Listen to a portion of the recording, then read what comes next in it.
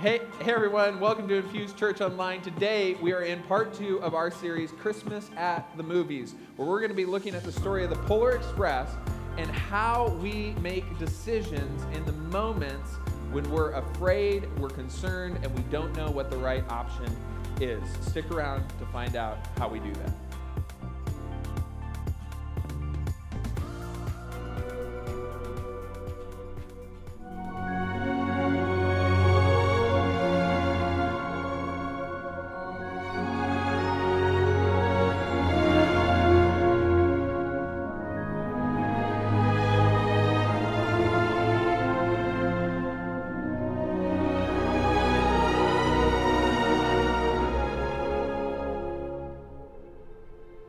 On Christmas Eve, many years ago, I lay quietly in my bed and did not rustle the sheets. I breathed slowly and silently. I was listening for a sound I was afraid I'd never hear. The ringing bells of Santa's sleigh.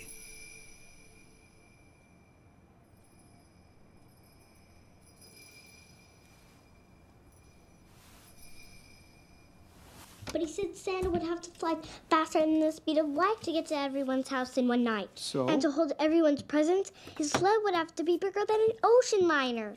Well, your brother said that? Well, he was just kidding you. He knows there's a Santa. He said he wasn't sure. He wasn't sure Santa was for real. Of course Santa's for real. He's as real as Christmas itself. But he won't come until you're sound asleep, young lady. Sweet dreams. Santa will be here before you know it. So go to sleep.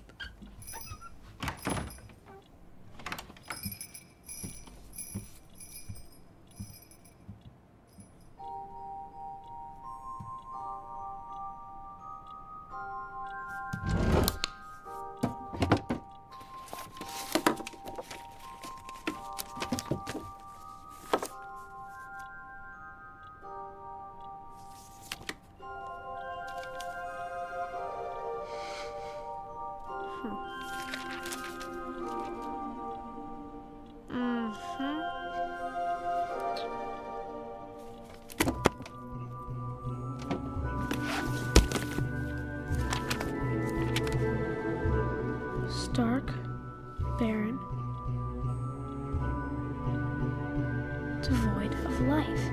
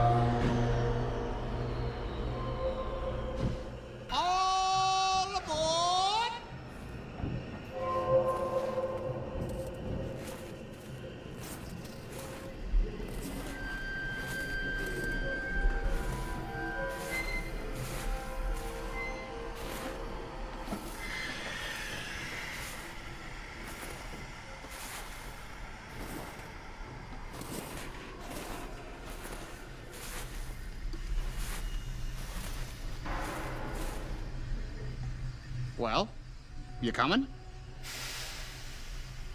Where?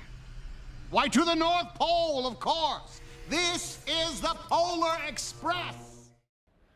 All right, first off, I apologize if you were hoping I would preach in the ugly sweater. I figured it would probably be wise not to jingle for the next half hour with my little elf shoes. The other thing is, I realize for some of you, your experience with Polar Express isn't actually in the movie. It's through the book. At least that's how I grew up, on the book, and then the movie came out later. But because the series is Christmas at the Movies, we're talking about the movie, The Polar Express. And what I think is so interesting that I never realized until I watched The Polar Express again this week was that the most important moment, at least in my perception, the most important moment in the movie happens within the first 8 minutes. And that was a very abbreviated version of the 8 minutes.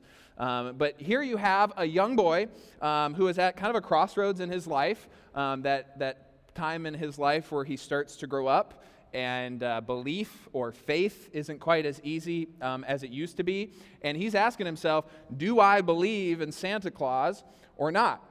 Because he's grown up under the magical idea that there is a jolly old man who lives in the North Pole, and then for whatever reason, because he's so jolly, I guess, he comes once a year and drops off a bunch of gifts. And what a nice guy.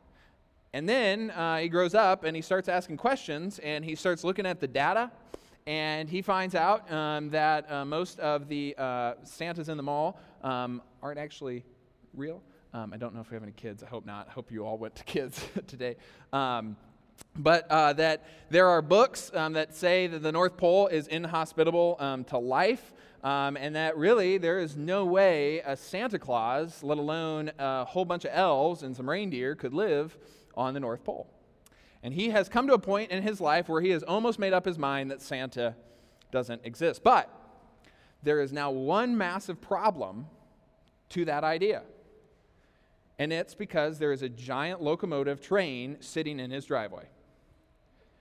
And then he goes out to the train that is in his driveway to see what it's all about, and a conductor steps down, a guy who sounds a lot like Tom Hanks, and says, "Hey, are you coming?" In fact, he actually said this, "Well, you coming?" And he says, "Where?" And he says, "The North Pole. This is the Polar Express." And I think, though most of us, if we've ever seen the movie, just kind of skip past this part, that this is the movie-defining question. What he answers to this question will determine how not only the rest of his his Christmas Eve goes, but in all fairness, as if you've read the book or you know how the story goes, what he will believe for the rest of his life, even when that silver bell he gets at the end doesn't ring for other people. It's that moment, I think, that we all actually have in common. In fact, it happens more often than we may consider. But it's that moment of, well, you coming? And it's all not like life is a magical train ride by any extent. These are moments in our lives where we have a decision to make. And we're standing, looking kind of in a way, figuratively speaking at least, at the train's direction, the train of our life's direction. And we're wondering, is this train going to take us to a new place? Is it worth climbing aboard this new thing, whatever that thing may be? And perhaps there's even someone, which sometimes makes it even more complicated, there's a someone involved in that decision, and they're asking, well, you coming? And perhaps it's a kind of a game-changing moment. I mean, perhaps this is a decision, and maybe you haven't made one recently, but certainly in the past, where you kind of know that the stakes for this moment of answering this question will make a difference in how your life ends up. And we sit there, and then we ask ourselves questions. Well, what do I do? And is this the right decision to make, or is this the right decision to make? Now, some of us have experienced this in many, many different ways. From a professional perspective, many of us who have had experience or are experienced in the business world, this could be a business venture, an opportunity. Somebody comes to you and says, hey, I got this great idea, and you're in a place in life where you're kind of considering maybe taking this person up on this career change or this new direction, or maybe you feel kind of restless in your current position, and so you're wondering, like, hey, is this my next step? Should I go this direction? Or maybe you're looking at an educational change. Hey, should I go back to school? Do I need to go back to school to accomplish what I want to accomplish? We have this in relationships all the time. Someone essentially, figuratively, has put to us the question, well, will you come in? Do you want to have a friendship, or do you want to date?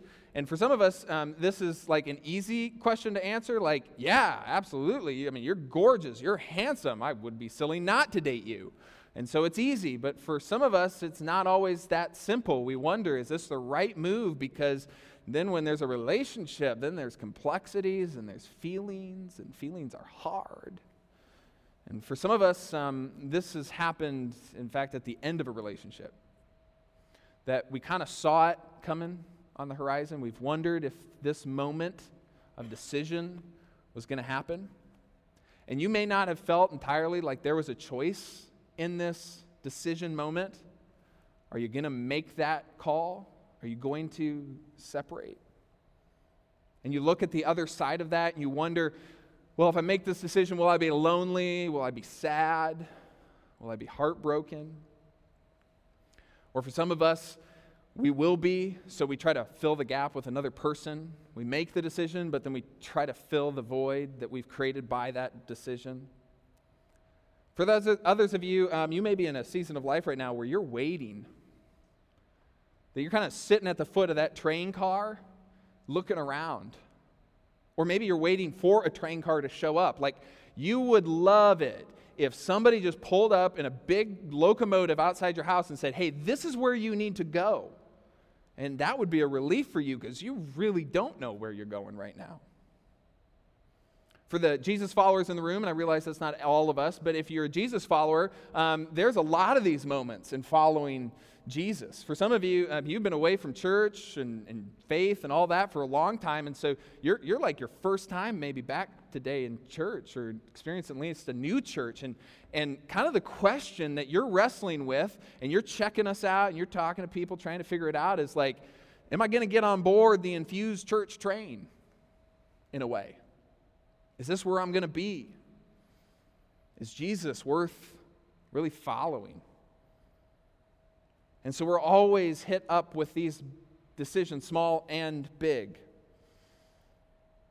And even in these moments, in the middle of these moments right now, even if you're not in it, you can certainly look back at these moments and kind of think to yourself, in these moments where you have to make a decision, there's a little bit of urgency sometimes, isn't there? Like, you feel like you kind of have to make a decision now. Like, if you wait a couple weeks, it's just not going to be the same, or that weight on your shoulders is so much that you feel like you just have to decide so you can be free of that weight. And in those moments, I think there's a lot of emotions, but I think one stands out kind of above all of them. Sure, there's anxiety in a big decision. Sure, there's second guessing, but one kind of just steps above the rest, informs the rest of your emotions. And that one, and we talked about it a lot, is fear. And I certainly think that's something our young man in this story felt a little bit at that moment when he's like, are you coming? Well, I don't know. I'm not sure. What if, the what ifs, in your mind start rolling, like, well, what if it's a waste of time? What if I'm going to invest in it, I'm going to lose? What if somebody's going to reject me in this process? What if? And so it's hard to process through this. And the hardest part about fear, the reason fear steps into these big decisions, is something we've talked about often when it comes to fear is driven from the unknown. When we're most afraid, there are, generally speaking, the most unknown factors in the decision. The unknown implications, not just for the short term, but for the long term. The greater the unknown, the greater the fear. Is this train on the right direction? Is this where I want to end up? How will this play out in the end? And you're sitting at the base of those steps of the train trying to figure out, can I overcome this fear or not? Am I getting on the train? Am I getting on the right train? I don't know. But can I take that step? I don't know. Some of my most favorite moments in the Christmas story are the moments that actually happen a few hundred years before the Christmas story that we know really well actually takes place. The actual birth of Jesus. That's why we celebrate Christmas, is it's the birth of Jesus. See, the Christmas story, the birth and eventually his life and death and resurrection, didn't just come out of nowhere. I mean, for those of us who grew up in church, it's just been a part of our lives. Whether you walked away from church or not, it's just something that you do. And especially in American culture, Christmas is a thing that happens every year. Regardless of whether you want it to or not, it happens. But Jesus did not just happen. It wasn't like one day, nobody expected it, and then he showed up, and then, whoa, who's this guy? And we got to figure this guy out. No. People expected Jesus, at least in principle, maybe in not how it actually played out. But they were looking for what was called a Messiah. They were waiting for a Messiah. Messiah is the Hebrew translation of the word chosen one. He's the chosen one. The one who would, there are so many promises, the one who would deliver them from evil and who would restore them and essentially would make everything right. So in a lot of Jewish people's mind, they were imagining like this fearsome warrior king who was just going to like throw off the yoke of the Roman Empire, who was occupying Israel at the time of Jesus' birth. And so that's what they had in mind. But they believed that there would be a man who would come and he would be the Messiah. And that was because hundreds and hundreds of years before angels and shepherds and frankincense and myrrh, there were prophets. And the prophets gave what we call messianic prophecies. Now, if you're not sure what in the world I mean by this, that is completely okay. This is a fancy way. This is the I paid for seminary, so I should probably use it kind of way of saying prophecies about Jesus. That's pretty much what this is, just prophecies about Jesus. And there are, in fact, depending on who's counting and how you categorize the prophecy about Jesus, there are about 60, 65 some prophecies that have been directly linked to this man we know as Christians as Jesus. And if you go through the Old Testament, if you go home today and you dust off that Bible, pull it off the shelf, out of the bookshelf, find it buried in a closet somewhere. You pull that thing out and you open to the Old Testament and you can read through the major and minor prophets. And every so often you'll hear some things that if you grew up in church are kind of familiar to you. And those are these prophecies about this coming chosen one, this coming Messiah. Now, I realize for some of you, because I was agnostic at one point in my life, and so I understand for some of you, talking about prophecies is like almost a point where you kind of draw the line. It's like that is overly spiritual, and it's just kind of weird, okay? And so if that's you and you struggle with this idea of prophecies, that is completely okay. You do not have to be thoroughly convinced that prophecies actually happen to get today. All I'm asking you to do today is to hear what we're going to read, hear the story and how it played out in history, because historians do not argue the authenticity of the characters you're going to read and hear about today, and just wrestle with the implications. That's all I'm asking. So the messianic prophecy, or the prophecy about Jesus that we're going to talk about today, is told by a man named Isaiah. And Isaiah told many prophecies, and in fact, many of those 65 that I referenced earlier came from Isaiah. He had a lot to say. Isaiah is a pretty big, we consider him a major prophet because he gave a lot of prophecies. Anyways, and he would give prophecies, and many of these prophecies were actually written down by a scribe. In particular, his name was Baruch, and he was Isaiah's scribe, and he writes what Isaiah had to say. And then, after they wrote it down, they copied it meticulously over and over and over again for 2,700 years so that we could read 2,700-year-old words today. And now we know that as the book of Isaiah. Specifically, we're going to be in chapter 9. Now, before we jump in, I have to set the scene for what's happening. Now, for some of you, this is going to kind of seem a little familiar. If you were here last year, reason one is if you were here last year during the Christmas season, we actually talked about this moment in history. We're going to look at a different chapter, but we talked about this very same moment, so it may seem familiar to you. And two, the second reason why I think this may be familiar to you is because we're picking up in the middle of a story where one man had to make a pretty big decision. It was a moment of decision, just like in the movie and just like we've experienced in our lives. The only difference between us and this particular individual is he was a king. And so his decisions just didn't have impact on his family and his friends and his co-workers. His decisions had implications for a whole nation. And his name was Ahaz. And I brought a picture of him along. This is just a coin. It may not be actually him, but beside the point. So Ahaz, he was the king of Judah. And so I brought a map along so you can kind of follow what was happening here, right down to here, the kingdom of Judah. Now, Judah at the time, if you recognize this shape on a map, a modern day map, this is Israel, but this is Israel in about 700 BC. And because of a civil war in Israel, the kingdom of Israel split into two separate kingdoms, the northern and the southern kingdom.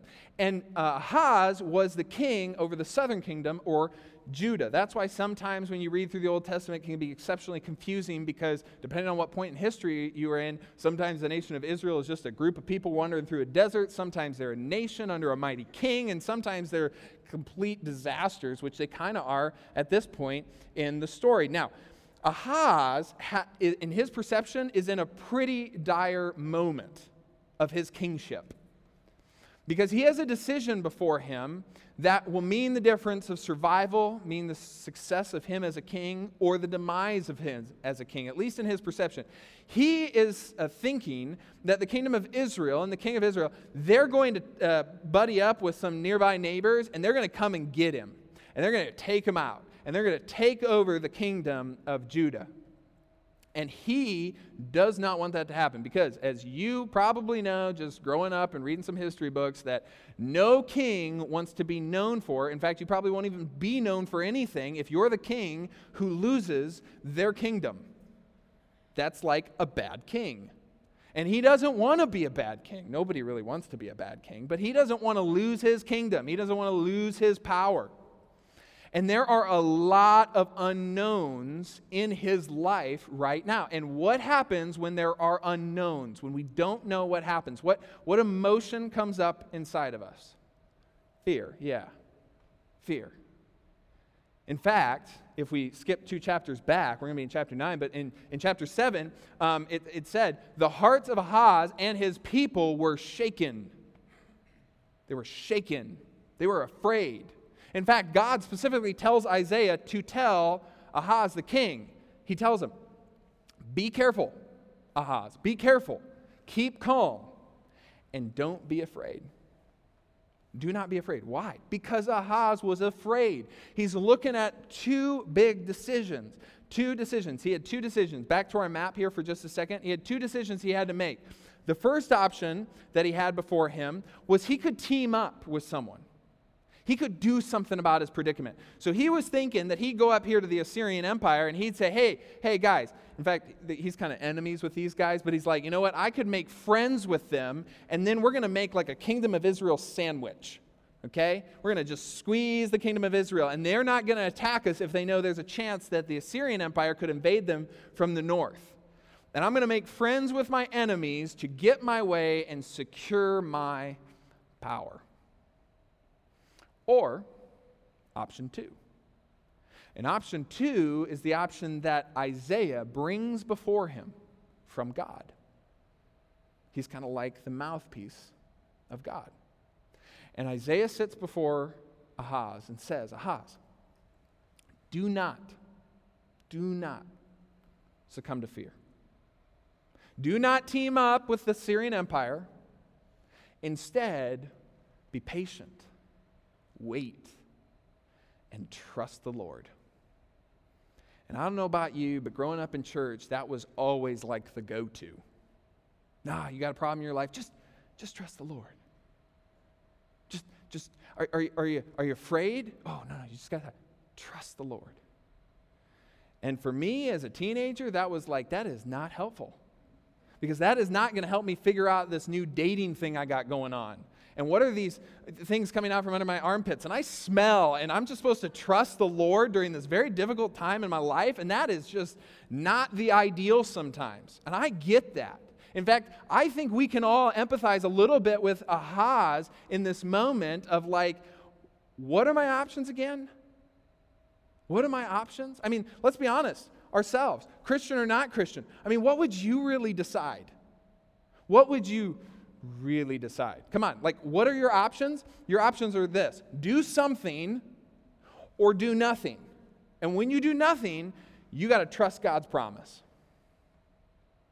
You could do something, try to prevent it, try to secure the situation and keep bad things from happening, or do what God is saying through Isaiah and do nothing.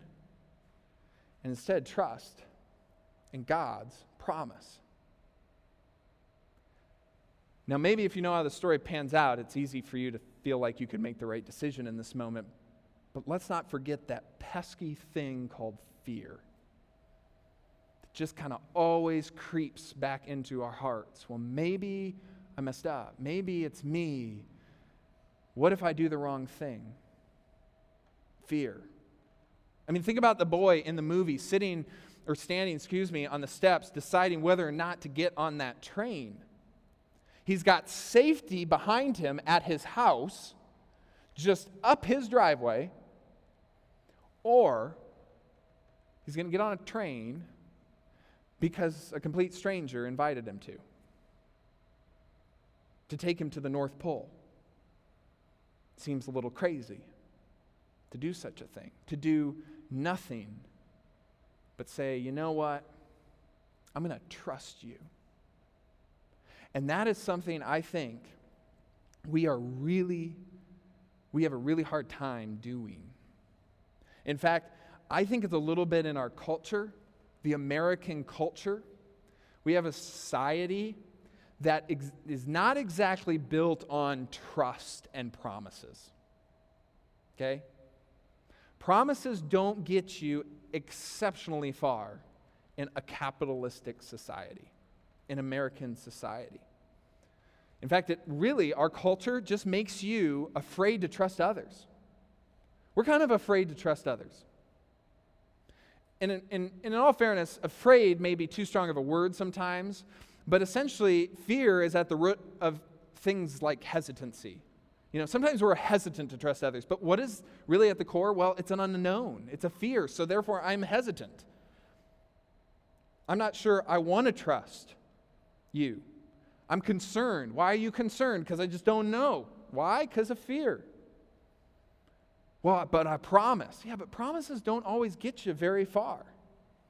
That's why, what do we do in our culture? We make contracts, right? You wouldn't enter into a big agreement or a financial agreement, generally speaking, without a contract. And even if you do and you don't have a contract, part of you sits there and wonders, maybe I should have had a contract. And some of you have even been burned because you didn't have a contract and you know you should have. That's why we have things like contracts, because we don't trust. We can't trust. That's why we have non-disclosure agreements, so that we won't spill the beans, because people don't trust. I mean, imagine if you were the boss. Maybe you are the boss, and so this is easy, but imagine you were the boss tomorrow morning, Monday morning, you have someone coming to interview for your team, okay? And they sit down in front of you, and you go through the interview process, and it gets kind of to the end of the interview, okay? And then they use this phrase, okay, in response to one of your questions. Well, I guess you're just going to have to trust me. I promise I'll come through for you. Okay, let's be honest. Do you trust him more or less? Probably at least the same, if not a little less. I mean, in today's culture, the words, you can trust me, I promise. Like, red flag, I don't know if I can trust you. I mean, come on, married people, okay? You know how this goes. Even though you have committed to loving one another and trusting one another for the rest of your days, it is a lot easier to say it that one day for that half-hour little ceremony than it is to live it sometimes, right? I mean, you've probably heard the words, honey, I promise I won't forget it this time. Trust me. And what's the little voice in your head saying? Better have plan B. Right? I promise I will be there on time. Well, I'm just going to plan that you aren't and hope that you will be. I promise I will go to church next week. I roll.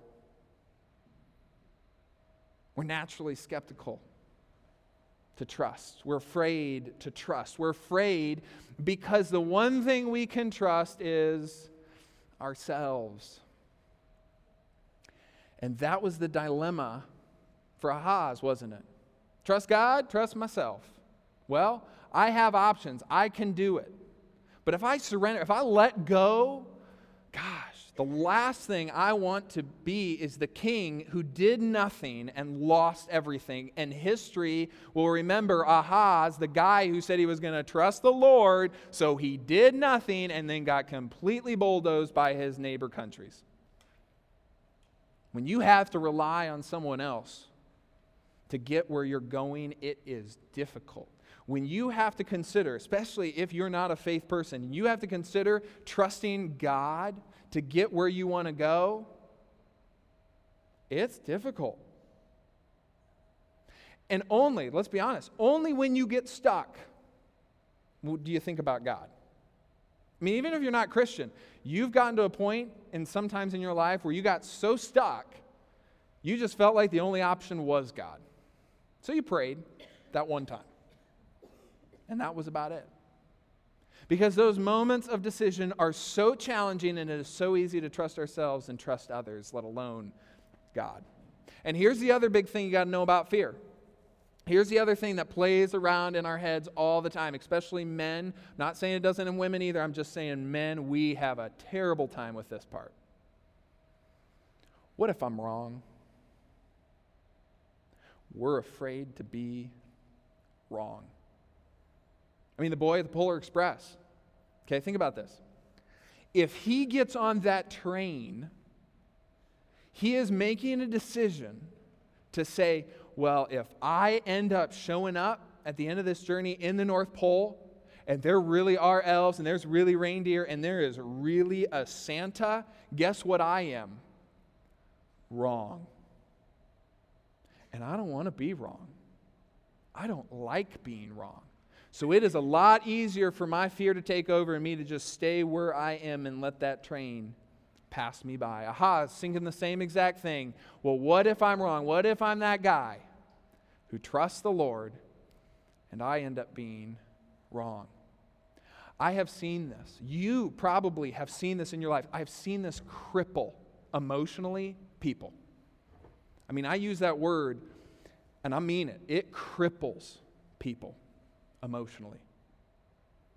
They sit there and they know they should reconcile the relationship. They know they should grow. They know they should engage with the church. They know they should have faith. They want to have faith. But they sit there. And if they engage in reconciliation, if they engage with the church, if they engage with God, it means that for a time in their life, for a part of their life, for a moment, for a decision, they may have been wrong. And that fear that they would have to admit that they were wrong, they would have to be vulnerable and accept that there is a chance that other people could ridicule them, to make them feel bad, to judge them for their decisions, is enough to have them walk away completely.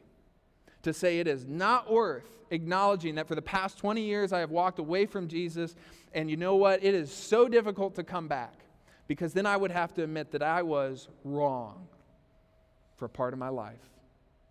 I was wrong in how I raised my kids, and now we're working to reconcile that now. I was wrong in that relationship, and divorce probably wasn't the only option. Those are exceptionally painful moments. But we know, there's just this subconscious knowing in our minds and our hearts that says if I engage, I may have to admit that I'm wrong, and I don't want to. And instead, they walk away, and at the worst, you blame. Right? You want to know why people blame other people? It's because they don't want to admit that they were wrong. They would rather blame the friendships, blame the church, blame the pastor, blame Jesus, blame God, instead of admit that they maybe had something to do with it. Let's be honest, personally, how often has that fear of being wrong, admitting that perhaps you don't know the world as you should, kept you from getting on that train? God even tells Ahaz, what does he tell Ahaz? Don't be afraid. But he knows Ahaz isn't going to listen. And so what does God do? God says, I'm going to give you a really clear picture of where this train is heading. God does something that in my mind, my heart, is absolutely incredible. He tells Ahaz how the story is going to end. He doesn't say how they're going to get there necessarily, because guess what? He leaves that up to Ahaz to decide how they're going to get there. He's just saying it's going to happen. This is how the story is going to end, or in a lot of ways, at least in a Christian perception, this is how the story is going to begin. Ahaz, if you get on this train, I'm going to tell you where it's going. It may take a few hundred years, Ahaz, but you're going to be known for the guy who was on the train, not the one who walked away from the train. And let's be honest, my friends, how many of us in the midst of a difficult decision and a painful decision would love to know how it ends? You would be even okay. I think most of us would be okay not knowing how we got there, what was going to happen to get us there per se, but that we knew that if we made this decision at the end, it was going to be okay. We would feel a lot better. In fact, we wouldn't be afraid. Because here's the takeaway that I want you to get today. You don't have to fear when the path forward is clear. You do not have to fear if you know that the path is clear. Doesn't mean you're not going to get bumped, bruised, you're going to suffer a little bit, you're going to have to grow a little bit. It is not without its challenging, but you know at the end you're going to get there. Then you don't have to fear. And God is reaching into the story and is going to tell Ahaz, I'm going to give you as much as I can. And I'm just asking you to trust me. And here's what Ahaz says. Here's what God says through Isaiah to Ahaz. He says, beginning in chapter 9, verse 2, he says, the people walking in darkness have seen a great light. This may sound familiar to you. It's in Christmas carols and things like that. On those living in the land of deep darkness, a light has dawned. I mean, come on. When you're in a dark room, okay, because it gets dark early now, right? And you're walking through the house. I got to make sure all the lights are down so Elliot can sleep. When you're walking through in a dark room, what do you feel? You feel confused? You feel a little unsure? You're not sure-footed? You don't know exactly where you're going? And you can feel your way through, right? But it is challenging, okay? And in fact, for some of you, you may be a little afraid because it's dark and it's tough to see. What do you do when you're in a dark room? You go for your phone, that little thing right there, right? The flashlight, right? And you flip it on. You know how I know you do it? It's because it's right there on everybody's phone. It's so easy now. Why? Because we're always in dark rooms, and when we're in dark rooms, we're looking for a quick light to show the way. Because a light provides stability. A light provides direction. If you don't have a light, you're going to step on one of these. Okay? And this particular one, I've stepped on twice now in this last week. Twice. Okay? That is a perfect analogy for parenting, by the way. If you're thinking about kids, just step on one of these twice. Okay? And it's like, wait, who's the crazy one here stepping on those twice? Okay? And it is not fun. But with a light, you can avoid them. A light, you have clarity. And this is what Isaiah, God through Isaiah was bringing to the table. He was saying, when you're trying to make a decision, Ahaz, I'm going to tell you where we're going. It may take 700 years to get to this Christmas story, this light, this great light, but we're going to get there. And I want to tell you how you'll know when you've seen this great light. A couple verses later, and you can read this whole on your own later. I just, for the sake of time, had to kind of cut some things out. For to us a child is born. Ahaz, you'll know the light. My people will know the light when you see a child born. To us, a son is given. This is 700 years before Jesus even is on planet Earth. And the government will be on his shoulders, and he will be called Wonderful Counselor. Got a question? You got a problem? He understands, as we talked about last week. He's been there, done that. He can relate. Mighty God, everlasting Father. Because a father takes ownership in his children, takes responsibility for his children, loves his children. As we learned last week, that's what God did for us. Prince of Peace. Prince of Peace. Unfortunately, Ahaz decides to team up with Assyria. And kind of ironically, I guess, Assyria takes over Judah, and takes over his kingdom. He puts his trust in Assyria, and Assyria betrays him. And he loses everything. And that's why most of you don't even know who he was, because he was a failed king. But what we can take away from this story, what Christmas means, I think, in part, is we can look at this whole story and bring it to these moments of decision and say, do I trust God? Do I want to trust God? Well, just look at God's track record. God has a track record of saying, you know what? You don't have to fear, because I am always one step ahead. I'm always looking for the long term. I got a long-term game going on. If you get on this train, again, I'm not promising it's going to be easy. I'm not promising you're going to have to grow, because I'm all about growth. If I love you, I'm not going to leave you the same as which I found you, right? Parents, you would never do that with your kids. You never say, well, you're just bad at this. No, you're just going to help them. You're going to love them. You're going to care for them. That's what God wants to do too. And so there might be struggle, but the path is clear. The end result, I'm telling you about right now, the decision is yours. Do you trust me? You willing to get on? Are you willing to say, you know what? I might be wrong. I might not be the best person to trust after all. In fact, some of your greatest sufferings have been because of you. So I'm not always sure it's the wisest thing to do to trust yourself all the time.